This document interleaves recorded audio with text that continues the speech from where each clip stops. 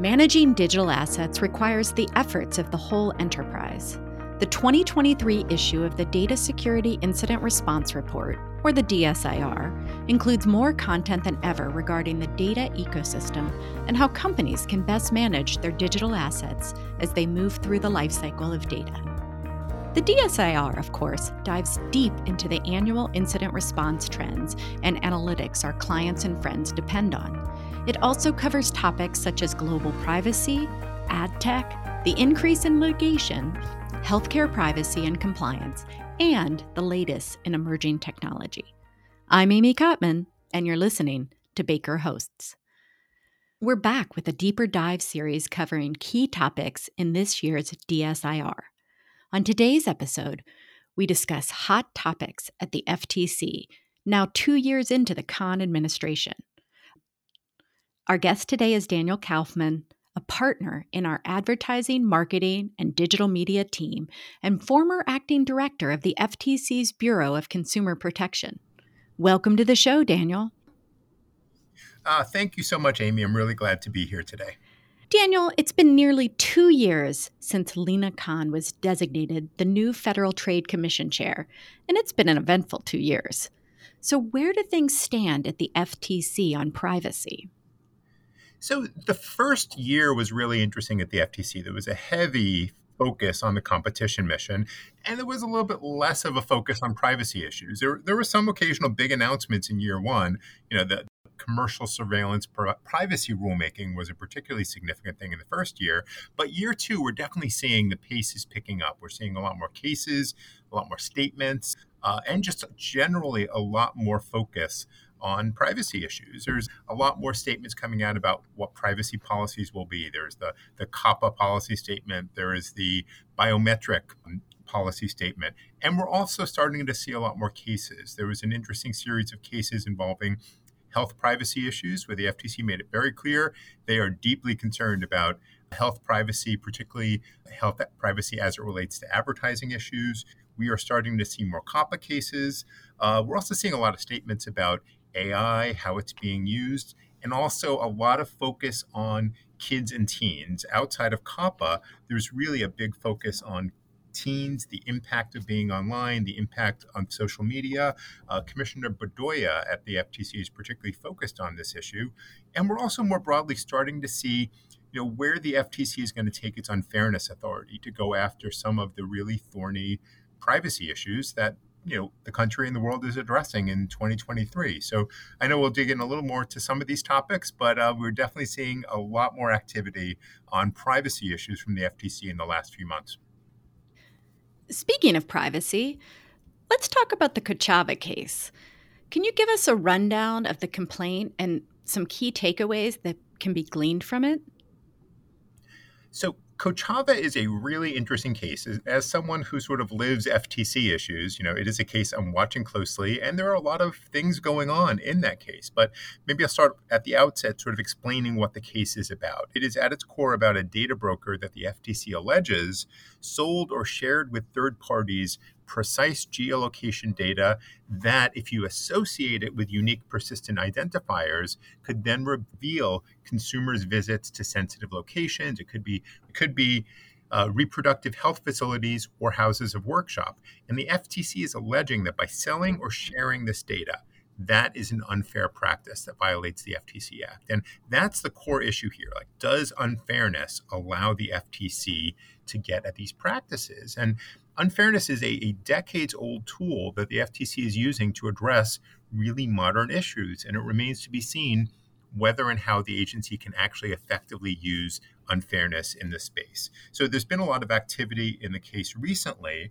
Most notably, several weeks ago, the court dismissed the FTC's case in saying that the FTC had inadequately demonstrated that the practices at issue were likely to cause substantial injury to consumers. The court did give the FTC the opportunity to amend their complaint, and they have just done that. So we'll have another decision coming down from the court at some point, seeing whether the FTC has adequately pled injury to justify the case going forward. But it's a really important case because these are issues that the FTC wants to tackle, but they are using a lot of legal authority that's 40, 50 years old. So in some respects, you look at a case like Kochava and the challenges the agency is facing, and it does highlight the absence of federal privacy legislation. And certainly a case like this would be much easier to bring if there was comprehensive federal privacy legislation. But the FTC is doing what it can with the tools it has. But it is a really interesting case. And the other really important thing to note there, although the court did dismiss the case and the FTC's refiled, the court did note that privacy intrusions can constitute significant harm under the FTC's unfairness authority. And that is a real significant accomplishment for the agency in this case. Again, not many privacy cases that the FTC has brought have litigated. So any sort of incremental step or statement like that is a notable add-on to the agency's authority. Daniel, what are some emerging concerns in respect to the Children's Online Privacy Protection Act, or COPPA, as you've talked about? I think there are a few. COPPA was passed by Congress more than 20 years ago. So there are real concerns that COPPA has not quite kept up with the times. And although the FTC has rulemaking authority under COPPA, and there has been a rulemaking pending for several years now, there are limits to what the FTC can do in terms of such a rulemaking. So, COPPA itself is a bit of a dated statute, and it has a limited applicability. So there is certainly discussion about, should Congress amend COPPA? What are the changes? It applies to kids under 13. Well, how about the kids in the 13 to 16 or 17 category? How should they be treated online? I don't think folks necessarily think that COPPA should just be amended to cover a 17-year-old. That seems pretty unrealistic.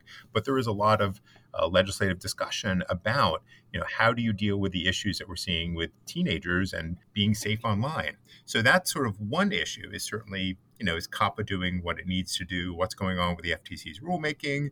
Are there changes Congress could do? But that said, the FTC is continuing to bring cases under COPPA. And why COPPA is important for the FTC is it is one of those areas where the FTC has the ability to get civil penalties. And given that there are some real limitations on the ability of the FTC to get money, COPPA is a really good privacy vehicle for the agency to use to get penalties from companies, and they are doing that. There have been a number of significant COPPA cases brought recently. But COPPA is a very important tool at the FTC, but it does remain to be seen whether it's really enough for what we need in 2023. And kid privacy issue and teen privacy issues are also at play in the FTC commercial surveillance / privacy rulemaking that they kicked off last year. So this is an area where we're going to continue to see FTC activity, both on the enforcement front and also on the policy front. Switching gears, I'd like to talk about perhaps the hottest topic in the world right now, AI, and how the FTC is involved in getting in on the fun. What can you tell us about the FTC's stance on AI so far? It's interesting. As someone who spent many, many years at the FTC, it is challenging when there are dramatic changes in the marketplace, and the agency has to make it clear that, look, they are watching the marketplace or looking at what's happening. And when the time is right, there will be law enforcement. And the FTC has been signaling that. So they issued a series of blogs, or 3 different blogs they issued. And actually, FTC blogs are pretty important for getting messages out to the public. And these blogs actually were quite well received. Or, well, not necessarily well received, but they were received loudly. And they made a number of different points in their blogs. And it's sort of maybe 3 primary points they made. Like, step 1 is really laying out there and explaining that, look, whether it's AI or something else, the same rules of the road apply. You can't make deceptive claims about your product. And FTC sort of made that very clear. It's sort of FTC 101. General principles of consumer protection apply to AI as well as all sorts of other products. And the FTC also said, look, when we come asking for questions about your AI, the response can't be it's just a black box we don't know. They really expect people to understand what their technology is doing and how it's doing it. So the step 2, the FTC started to go broader and make sure that companies are thinking about some of the broader ramifications of the AI products that are out there, particularly are some of the AI products being used for bad purposes. And there can be theories of liability under the FTC Act if you find out and know that parties are using your technology for bad purposes and you aren't doing anything about it. So some of the examples they cite too, you can have chatbots generating spear phishing emails, fake websites, fake posts, fake profiles. I mean, there is a lot of malfeasance that one can do using all of the different AI tools that are out there. And the FTC is saying, look closely at what people are doing with your tools. And if you're seeing bad conduct, see what action you can take. Otherwise, the FTC may come knocking. And the third step, the FTC, of course, starts going a little bit even more broadly than that, really looking at how AI tools can start to influence people's beliefs, their emotions, their behavior. One of the examples they talk about is, you've got a chatbot that is, confidently reporting responses to questions that you're asking, and consumers may be misinterpreting the responses from chatbots as being sort of neutral or impartial. And they may or may not be neutral or impartial. So the FTC is really looking at, on this perspective, the interaction between humans and chatbots and AI tools, and what is the message, whether explicit or implicit, that's being conveyed. And are there potential AI tools that are steering consumers into making harmful decisions in areas such as finances, health, education, housing? So it really just broadly, and the FTC indicates it's broadly looking at AI tools for sort of from the basic FTC 101 to these much more broad concepts of how are people interacting with AI tools? What are the messages they're receiving, both implicitly and explicitly? And of course, probably the most significant AI development at the FTC has been the very surprising leak of the FTC's investigation into OpenAI.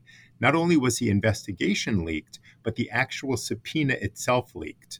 And a review of that subpoena reveals the range of AI issues that the FTC is looking at, including how the product is being marketed, the privacy protections in place, how data is collected, and what safeguards are being used to assess risk and safety. Sounds like we have our next podcast. Daniel, as a final question, what do you see as the FTC's objectives for the rest of 2023 and moving into 2024? So I would say that there's sort of two big objectives. The first is certainly the commercial surveillance privacy rulemaking that they kicked off last year. I mean, that is a very big deal. People are looking closely at what the FTC is doing in this space, and I expect we'll see some progress on the rulemaking this year, whether it's further workshops discussing some of the key issues, or perhaps a notice of proposed rulemaking where the FTC could issue some sort of proposed rule relating to the privacy rulemaking. Now, the rulemaking itself is so broad, I can't imagine it would be sort of a broad, all-encompassing rulemaking, but they may choose specific topics to start to move forward with on some sort of notice of proposed rulemaking. So I think the rulemaking is really a big deal, and the FTC will start making some progress on there. And to be clear, they're making progress in the building, I have no doubt, but externally, I think we'll start seeing something about the rulemaking coming up. The other thing, and I mentioned it a little bit talking about Kochava, is how the agency uses its unfairness authority. And unlike other areas like deceptive advertising, the FTC's authority is pretty clear and easy. But when you're using unfairness to challenge privacy practices, it's very challenging. And part of what the commissioners want to do is to expand the universe of cases where they can use their unfairness authority. So whether it's a case like Kochava or whether it's sort of novel cases involving the use of biometric data, I think we're going to see more and more cases and activity of the FTC using this unfairness authority to bring some interesting and novel privacy cases. I'm sure there will be a lot of discussion as to whether it's an appropriate use of their unfairness authority, but that is something that I think we'll see a lot more of in both 2023 and 2024. Thanks so much for sharing this valuable information, Daniel. And thank you, Amy. I always appreciate the chance to just talk about the FTC for a while. If you have any questions for Daniel, his contact information is in the show notes. As always, thanks for listening to Baker Hosts. Comments heard on Baker Hosts are for informational purposes and should not be construed as legal advice regarding any specific facts or circumstances. Listeners should not act upon the information provided on Baker Hosts without first consulting with a lawyer directly. The opinions expressed on Baker Hosts are those of participants appearing on the program and do not necessarily reflect those of the firm.